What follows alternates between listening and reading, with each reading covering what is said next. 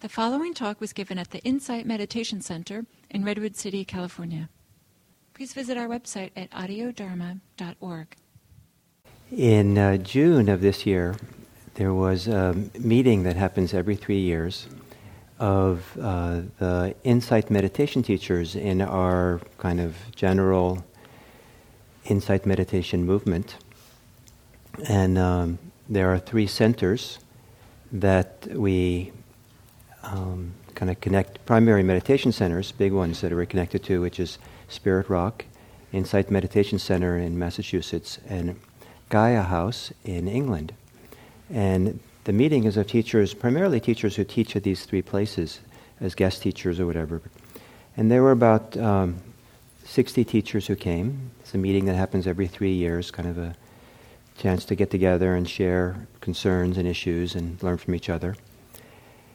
And it happened at Spirit Rock in June. And one of the remarkable things that happened there, that I've never seen before in our general wider movement community, is there was a letter signed by 2,000 people to the teachers from Insight meditation practitioners from all over the world.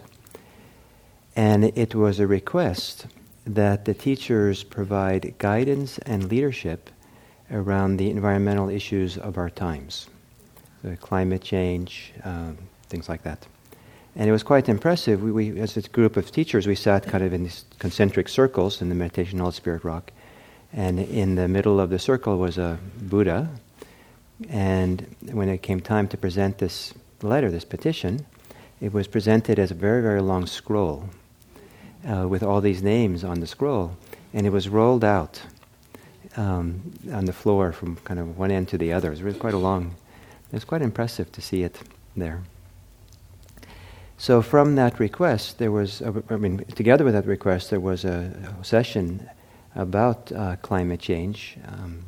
An expert on the topic came and presented to us and showed us documentary and things. And so it was a topic that came up quite strongly. And there was discussions about what kind of guidance and leadership do the teachers in our community provide our community and people.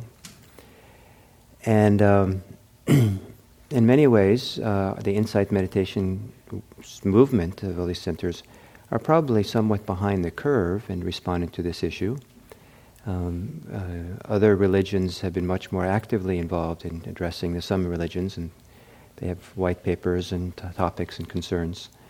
And perhaps because we're such a nascent movement, we're still kind of a formative period, because finding ourselves, and we're still very much rooted in meditation practice and retreat practice. And slowly we're growing and becoming more broad kind of religious community that has broader interests than just meditation practice, broader ways of responding to the world. So maybe that's part of the reason why we're kind of slow and as a community as a whole of addressing these kinds of issues. But here we were, this wonderful request came for us to do this. So the teachers there, I don't know if there was unanimous, but certainly the sense of the meeting, that kind of the great assent of the majority, was that we as a community of teachers would address these issues. And that one of the things that we would do is that we would dedicate the first week of October to what we coined as the Earth Care Week. And we would, rather than, if we all could kind of give talks and address this issue in our own way, individually, that's probably always good. But if we would do it together at the same time, then at least it has some bigger impact, bigger kind of momentum, bigger feeling that this is more people are connected than just one individual here and there. And so this first 7 days of October is going to be called, in our movement, it's called Earth Care Week. And so here at IMC, I'll give some talks about the environment and nature, and we'll maybe have some other activities. I don't know what we do, but somehow connected to this topic during that week. I thought that one thought I had was that when I'm teaching at IMC that week, that all the dana, teacher dana and dana donations to IMC could be dedicated for something that's supports kind of the environmental cause that's somehow connected to us, that makes sense for us. And what I thought of was, my proposal has been that we would do it, we have this new retreat center, and it would be a really good green thing if we had a solar water heater on the roof, because we use a tremendous amount of propane down there. And I think that reducing our carbon footprint and reducing the amount of energy we use there, one of the most dramatic things we can do is put a solar water heater. It's all kind of, it's water heated, water's a big deal, hot water in the center. So I thought that might be nice to do that as a community, to try to raise that money. So that's the background of today. And so I would like to talk a little bit about Buddhism and nature, responding to the natural world, the natural crisis of our times. We see that the connection with nature, the natural world, goes quite deep in the Buddhist tradition, and all the way back to the time of the Buddha. The Buddha gave a teaching once where he said that if practitioners go in to meditate, go to practice in the forest at the foot of trees, then the way, the path of awakening will survive for a long time. And that's quite a powerful statement. Now, back then, they didn't have meditation centers to go to. So, if you really wanted to do intensive practice in some quiet place, it made sense to go into the woods, into nature, because of what was available back then. But still, I think it's more than that. I think there's something about what happens to human beings, that can happen to human beings when they're in the presence of nature, certain kinds of nature, that is very educational, kind of shifts and changes how we understand ourselves, how we understand our relationship to nature, and how it shifts our priorities about what is important. And that if we have more time in nature, in the natural world, things begin to shift and change.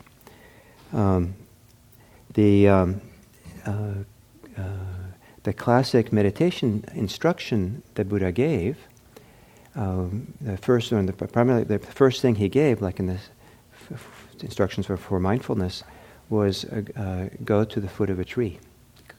Go sit and rather than don't go to IRC, but rather go to a foot of a tree. So go into a place of nature, and there's a beautiful kind of pastoral account of told in the words of the Buddha, of him finding the place in Bodh Gaya when he was searching for his own awakening. Beautiful description of how beautiful this place was, with grove of trees and pure, clean river flowing by, and how delightful the location was that he was going to sit in, and then eventually become awakened. And then it said that every significant... so this is nice. I'll tell it this way. One of the great teachers in the 20th century, Buddhist teachers, was a Cambodian man by the name of Mahagusananda. And he became the supreme patriarch of Cambodian Buddhism after the Pol Pot time, after the whole devastation of Cambodia. Partly because he was one of the last monks standing. There's so many of them were massacred. And he partly survived because he was practicing in Thailand at that time. And so then he went back to help support Cambodia afterwards. And one of the things he did as a leader of Cambodian Buddhism was he started planting trees, promoting tree planting in Cambodia. I guess the countryside had been devastated. Partly, some of it was from the Vietnam War still. The Americans bombed Cambodia and other things. And so I had a chance to meet Mahagosananda in the late 1980s, I think, early 1990s. And I was having lunch with him, and I was, I don't know if it was the most polite thing to say, but I kind of wanted to draw him out a little bit. And I said, you're a monk, you're a Buddhist teacher. What are you doing planting trees? Shouldn't you be, teaching meditation and teaching the Dharma or something? And he very generously to me responded and said, the Buddha was born under a tree, was enlightened under a tree, taught under trees, and died under a tree. And that was his answer to me. So the emphasis on the tree is nature and being part of the natural world.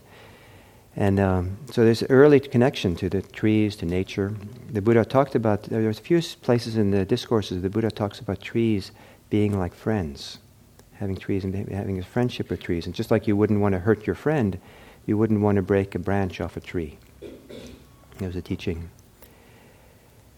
And then down through the time, there's been a good argument has been made that the survival of Buddhist, especially Buddhist practice, has been done by those monks and nuns who've gone into the forest, into the woods to practice there.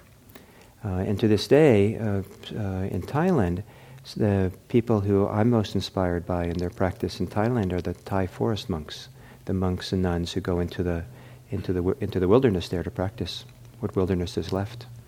And in Burma also, the revival of the meditation tradition in Burma had its origins in monastics in the late 1800s who went into the woods, into nature to practice there. So in this way, I think those of us who practice insight meditation here in the West owe, and in some ways, the presence of these teachings we teach here to the fact that there were people who revived this meditation practice by going into the woods and finding solace, refuge, meaning, teachings there.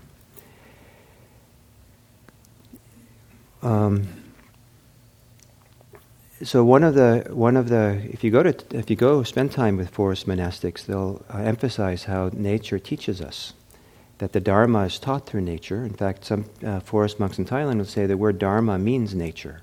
There's no separation between the Dharma and nature. And if you go into nature, the nature can teach you in a variety of ways. One of the things that it has taught me, that has been very meaningful for me, is it has shifted my relationship to myself. It's easy to become self-centered.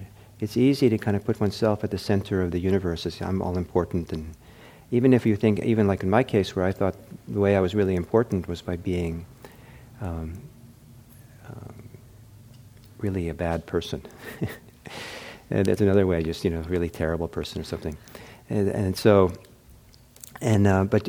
I found that when I practiced in nature, I spent a lot of time. I spent 3 years living in a Zen monastery deep in Los Padres National Wilderness. If you've ever been to Tassajara, it's the end of a very long dirt road in the midst of kind of wild Los Padres National Wilderness. And it was very meaningful for me to be there, practicing there, because I would, in the presence of these mountains that are there, the presence of the wilderness and the trees that were there were all kinds of desires and all kinds of self-identities that I carried with me that would fall away and not seem so relevant in the context of that kind of place. I've seen that when I kind of spend a lot of time in an urban area, that my what I think is important shifts, and kind of from what it would be if what I think is important when I'm in a natural world. Sometimes in a big urban place with a lot of people, what other people think, fitting into conventions of our time, become more important. Materialism becomes more important. Acquiring, having things becomes more important. And it's beautiful to go into nature where it's possible to feel peaceful, at ease, feel at home, and not need to have a lot of stuff, not need to have a lot of people, not need to have people's approval. I've had the experience of spilling food on my shirt and feeling mortified by the people who are going to see that. And then having dirty clothes in the wilderness with my friends there, and it's not, it's not relevant. It's not really so important. So the standards of how we hold ourselves, how we want to present ourselves, shifts and change in these different kinds of settings. I was very fond as a young man of Chinese nature paintings, these ink brush paintings which show these beautiful large mountains and natural scenery. And if you look close, you see, seemingly in harmony with the setting, a very small person with a little hut maybe living there. And rather than the person dominating the picture, as some Western art would have, there's, the Mona Lisa has a lot of nature around Mona Lisa, right? But who notices the nature? So to shift the centrality of human beings from the picture of what life is all about to nature being what life's about, and we have a place of harmony to live in the midst of nature, as part of nature, in harmony with it, without the kind of arrogance and conceit that human people have often had around their place in nature, or simply ignoring it. It's part of the teaching of being in nature and feeling there. So there's two kind of general directions in which nature kind of impacts, nature, in terms of Buddhist practice, where nature can impact us. One is that we can see nature in ourselves, and we can see ourselves in nature. When we see a nature in ourselves, means that we see that the laws of nature, the patterns of nature, the context of nature, what goes on in nature, goes on in us as well. So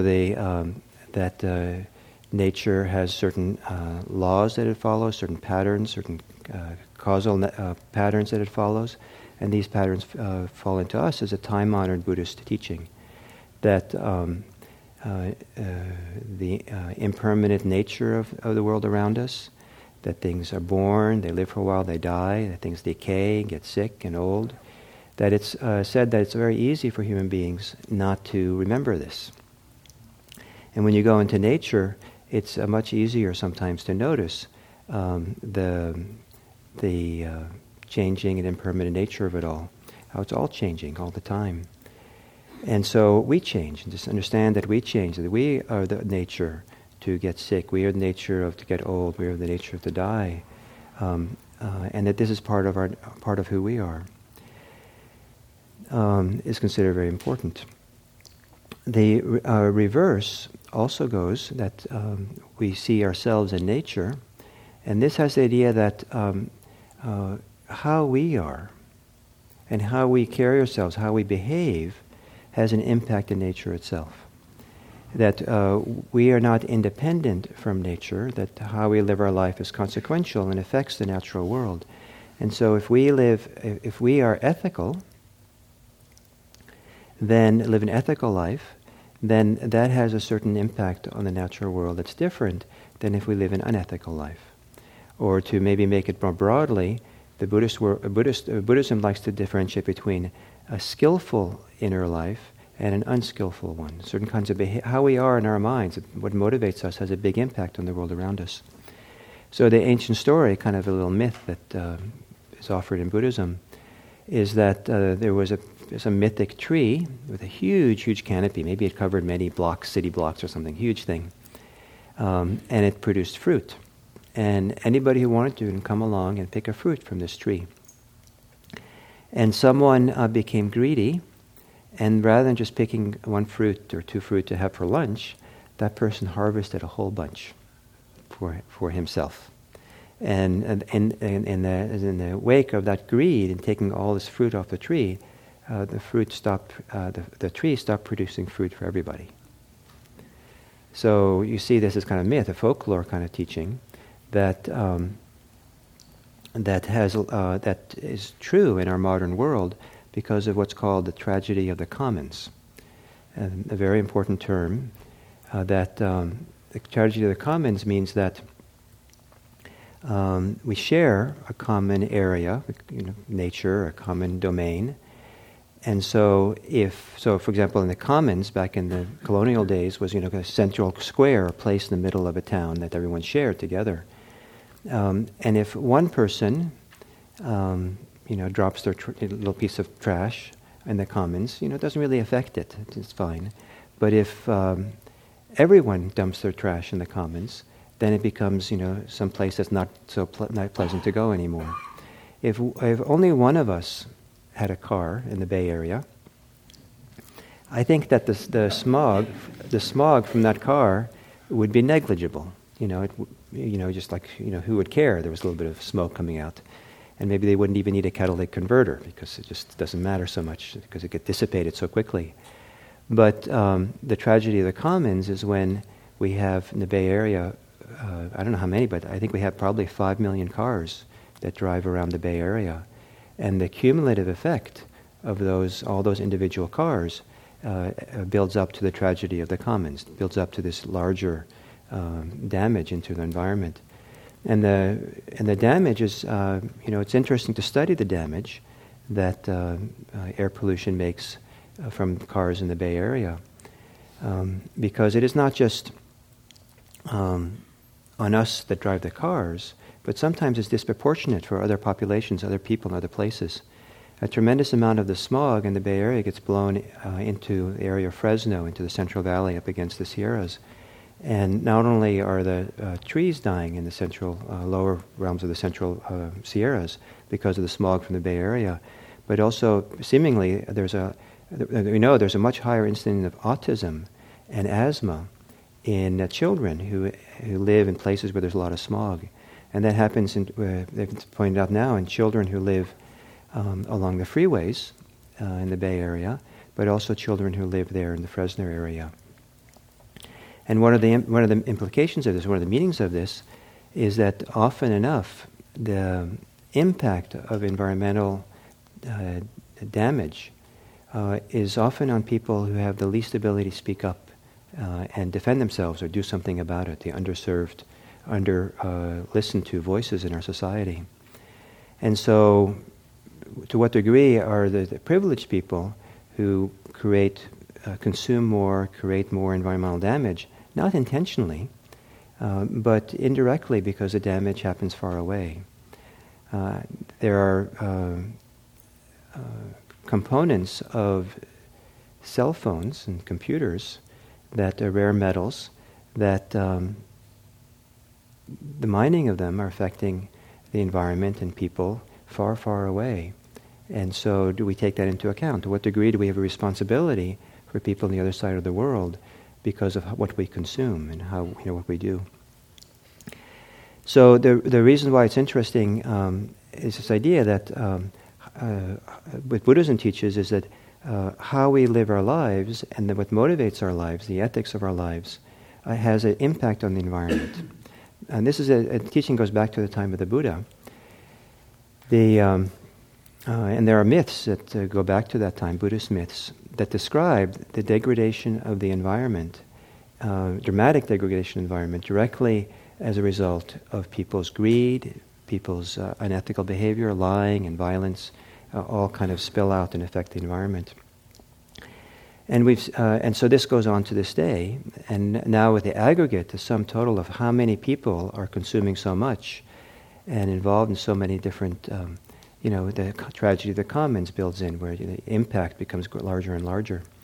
And the sad thing about this is that because driving my car is so negligible, it's just one car out of 5 million, or one car out of, I don't know how many cars there are in the world, I can get away with my little damage, my little smog. I'm not really the one who's responsible. They are responsible. Those people. Someone else's job is to take responsibility for what's going on. The government's supposed to do it, them, or them, whoever them is. And I don't think that is the approach of Buddhist spirituality or the teachings of the Buddha. I think the general approach of Buddhism always is to begin with oneself, begin with one's own responsibility, to look at one's own actions and behavior, and then try to understand what one's own contribution is, and try to live in a way that's more ethical or has a better consequence in the world. But then it gets more interesting, I believe, in what the Buddha taught around all this, in that it's possible with the kind of environmental crises that we live in our society, in our world these days, to get really heavy about it, and to feel that we have an obligation, we have a duty, we have to get, it's like, I'm guilty, I'm such a terrible person, and, it's hopeless, and we just despair about it all. And it's pretty easy to despair. It's pretty easy to see that people have been saying for some time that we've gone beyond a tipping point now, where it's very hard to now recover from the amount of damage that's been created and on climate change and stuff. So it's possible to have all these kinds of reactions that actually weigh us down. And one of the interesting approaches of the Buddha, as I read the teachings of the Buddha, is that he never offered his teachings of practice, teachings of Buddhism, as an obligation. There was never a guilt trip put on people. It was more like a generous offering. Here's a possibility. If you're interested in freedom, if you're interested in creating a better world, there are possibilities of how to do that. And here, these can be done this way. But no one's obligated to do it. And perhaps it's a little bit of the difference between certain theistic religions and a karmic religion, where theistic religion sometimes there's external authority that's telling you what has to be and what you need to do. Whereas a karmic religion, the focus is more on your own karma, your own behavior, and what you actually do. And so the spirit, I think, of Buddhism around these kinds of issues is to approach it as part of our practice, not part of our guilt, not part of our despair, not part of our attachments, not part of the way in which we get caught and constricted by this, but to take it as part of our practice and try to find how to be free in the midst of it. Not free so we can ignore these issues, but free so that we can respond out of generosity rather than obligation. We can respond out of love and delight, inspiration, enthusiasm, rather than out of a sense of burden. And we can respond out of a sense of possibility and rather than a sense of impossibility. So the spirit, the way that we come out of this, I think for Buddhists becomes very important. And so there's this interplay then in Buddhist practice between our own inner life and how we are with it and our external behavior and what we do. Sometimes Buddhists emphasize one more than the other. Sometimes Buddhism emphasizes, Buddhist teachers and Buddhist practitioners spend a phase of their life or a time in their life or whatever to emphasize the inner, to clarify, to purify, to liberate their hearts and minds. And sometimes there's a phase of life where the emphasis is more the external world and trying to respond and deal with the world. And so that phase shifts over time and goes back and forth with different people, different communities. But it's important to realize there's both, that there's time for both, and that they're meant to be not so separate. There was a beautiful teaching, inspiring for me many years ago, about a Zen teacher in Japan who said that in Zen there are only two things. There is meditation, and then there's sweeping the temple courtyard. And then after that was added, after a pause, I guess there was added, and the whole world is your courtyard. So the idea, there's meditation, there's clarifying yourself, there's emptying yourself of greed, hate, and delusion, there's clarifying the mind, becoming free spiritually. And then with those eyes, with that heart, then being open and awake to the world around us and taking care of it, responding to it and caring for the world around us. But not out of obligation, but rather, I think that's what the heart wants to do. Many years ago, when I was a brand new Buddhist practitioner, just getting interested in it, I went to the LA Zen Center, and 40 years ago or so. And I went to they had a kind of like, just an evening meditation and Dharma talk. And I guess they had 2 meditation sessions with a period of walking meditation. They walked Zen very slowly around the perimeter of the meditation hall. And I was walking behind someone who was wearing black robes. So someone had been practicing seemed like a more serious practitioner, been there for a while. And as we were walking around,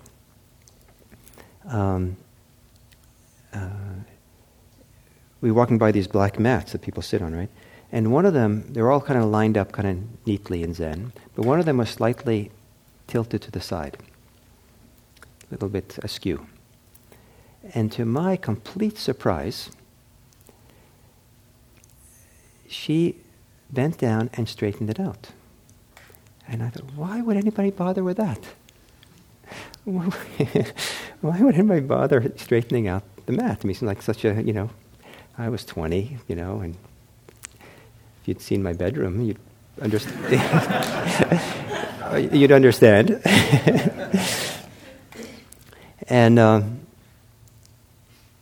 And it had a big impact on me. But it was kind of, why did she do that? And the way she did it, I don't know how she did it, but my projection, my assumption was there was something very natural at ease. It was almost like almost as if she wasn't thinking about it, almost as if it was an extension of herself to reach down and adjust it. It was almost like it wasn't premeditated, almost like there was no separation. It was almost like there was no judgment. There was just, this is what, it was a natural movement. It was, of course you would do that. So not that you have to go around and straighten mats now everywhere, but that way of responding to the world and others and to suffering of others and the suffering of the world can have that kind of natural quality.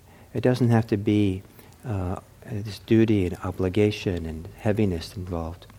And what it means is that each of us hopefully will respond in a way that's appropriate for us as who we are. There's so many different ways. In the circles that I travel in, it's pretty easy for me to hear how some people talk about that. I feel, oh no, now there's people are requiring me to respond, and there's so many things to respond to, right? You read the papers. The world has enough suffering for all of us to handle, and so the sense of, I have to do this and this and this and this, and it's just too much. But if I listen to my heart, or listen to who I am, or that natural instinct to respond, then I think each of us will find a way that works for us. But we can't be too passive about it. Well, I think one of the meanings of being awake in Buddhism is to pay attention to the world. Not just be awake in some kind of way that's important for you and be awake enough to feel relaxed yourself, but to actually actively be awake to the world, to pay attention, to be a witness to what goes on in our society. In a certain kind of way, be interested or motivated to notice the world you live in, to notice the suffering, to notice what goes on, so that your heart can respond in a nice way. The last thing I'll say is that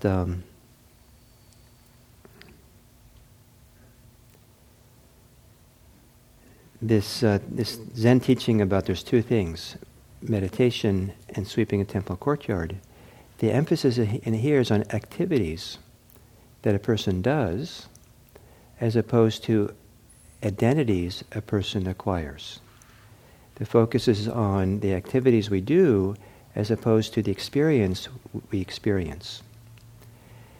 And one of the traps of Buddhism, Buddhist practice, is that because, especially in our circles, because the emphasis can be on a personal liberation that is possible to experience. You sit down and meditate, and meditation is kind of like a personal, you enter into a personal world and you're negotiating your inner life and yourself and all that, and the emphasis is on becoming free of attachments and being free of prejudice, free of your suffering.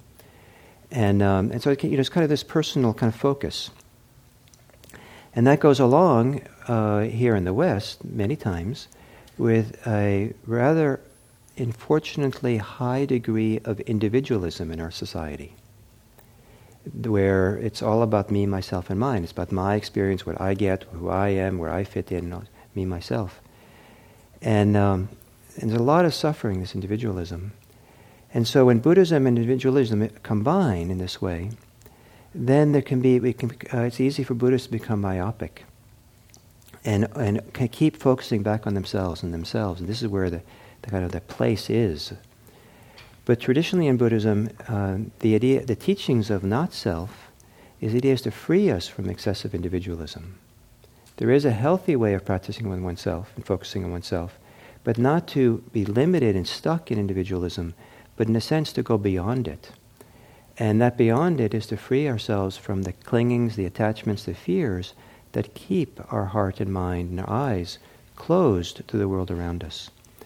And so there are two things. There's to meditate, there's to do this inner work of clearing the ground, and then there's sweeping the temple courtyard. There's responding to the world around us, but responding in such a way that, and this is where I think the greatest ease can happen, responding in such a way that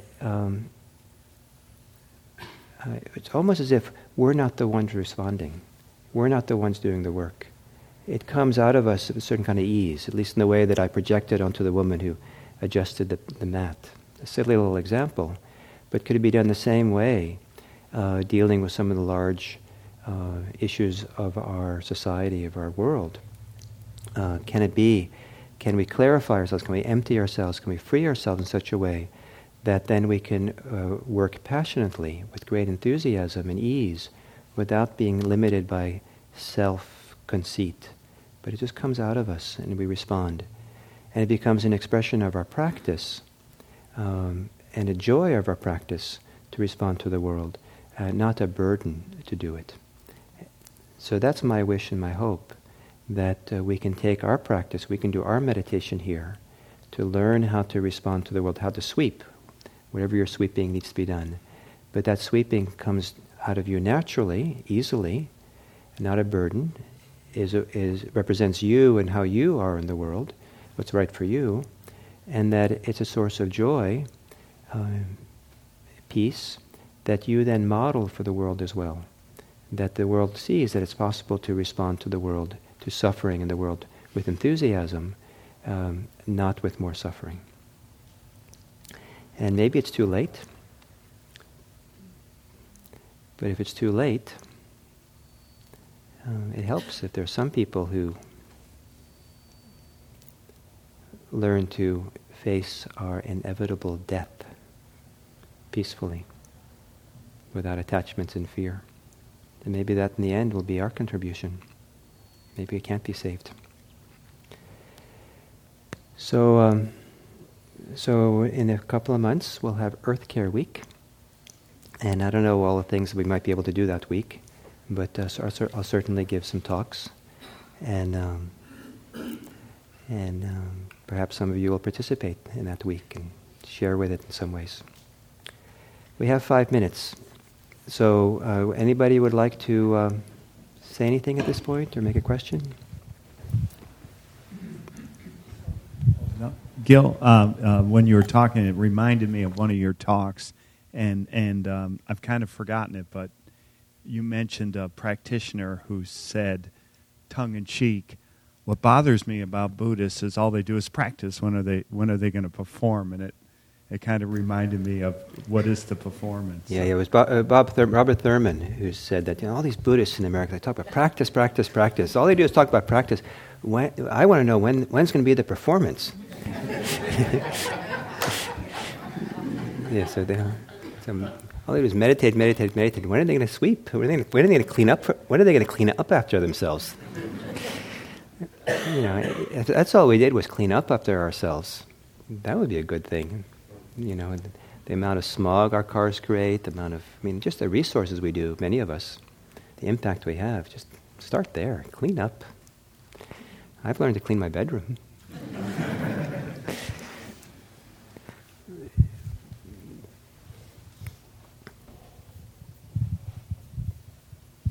Thank you. When you were talking, Gil, about the Buddha meditating under a tree, I was wondering if for our Earth Care Week, we might have a meditation out in a park or something like that. I think it's a great idea. If someone would like to organize it, I think it would be great. Uh-oh.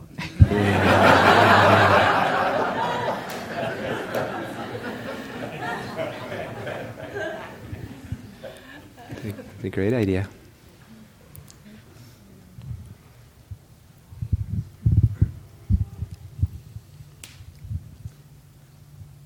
So I think I'll preface this by saying that I increasingly am more careful about how much water I use and how much food I buy and things I eat, so on, regarding sweeping. The world is so complicated now. I get in the mail every day. I never get a letter from a friend anymore. But I get in the mail probably 50 or 60 pages worth of advertisements. I contribute at the end of the year to nonprofit agencies, so almost every day I get a stack of stuff from them asking for more. A couple of years ago, I was stopped in front of Trader Joe's to sign a petition that sounded very reasonable, something I wanted to do. The guy had a clipboard and a stack of paper that I paid no attention to. But after I signed the first one, he then asked me to sign another and another and another and another, and it just kept going on. And I had to say, that's enough. I have other things to do. When I try to read, I don't want to go on too much, but I'll give one more example. When I tried to read the propositions, for instance, from how to vote, they go on for 3 or 4 or 10 pages. They're completely unreadable to me. So in other words, there's too much for any human being to be able to handle, to deal with. So that's part of the challenge. There's so much; it's overwhelming how much there is to do. So part of being a wise person is being able to sort through that, and be wise about what you pick and choose, and where you want to put your energy and effort, and to limit yourself so you can be more effective. Can't be effective if we're trying to do everything. So what's the best use of your time? And so this is where I think what speaks to your heart is important. What speaks to kind of what works for you, what's important for you. I mean, it's possible that some of us should not be involved in environmental causes at all, because we have gifts and other things, other ways which we are in the world, which helps people in other ways, which is more important, or that's our gift, our contribution. Let other people who are interested in the environment really do that. So, this idea of not being burdened, but putting ourselves in a situation where we can be responsive and actively supportive, and then we have to be wise. And how do you get to be wise? I mean, there's so many good things to do in this world that we have to find a way to prioritize for ourselves.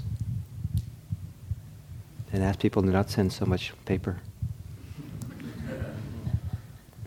One more.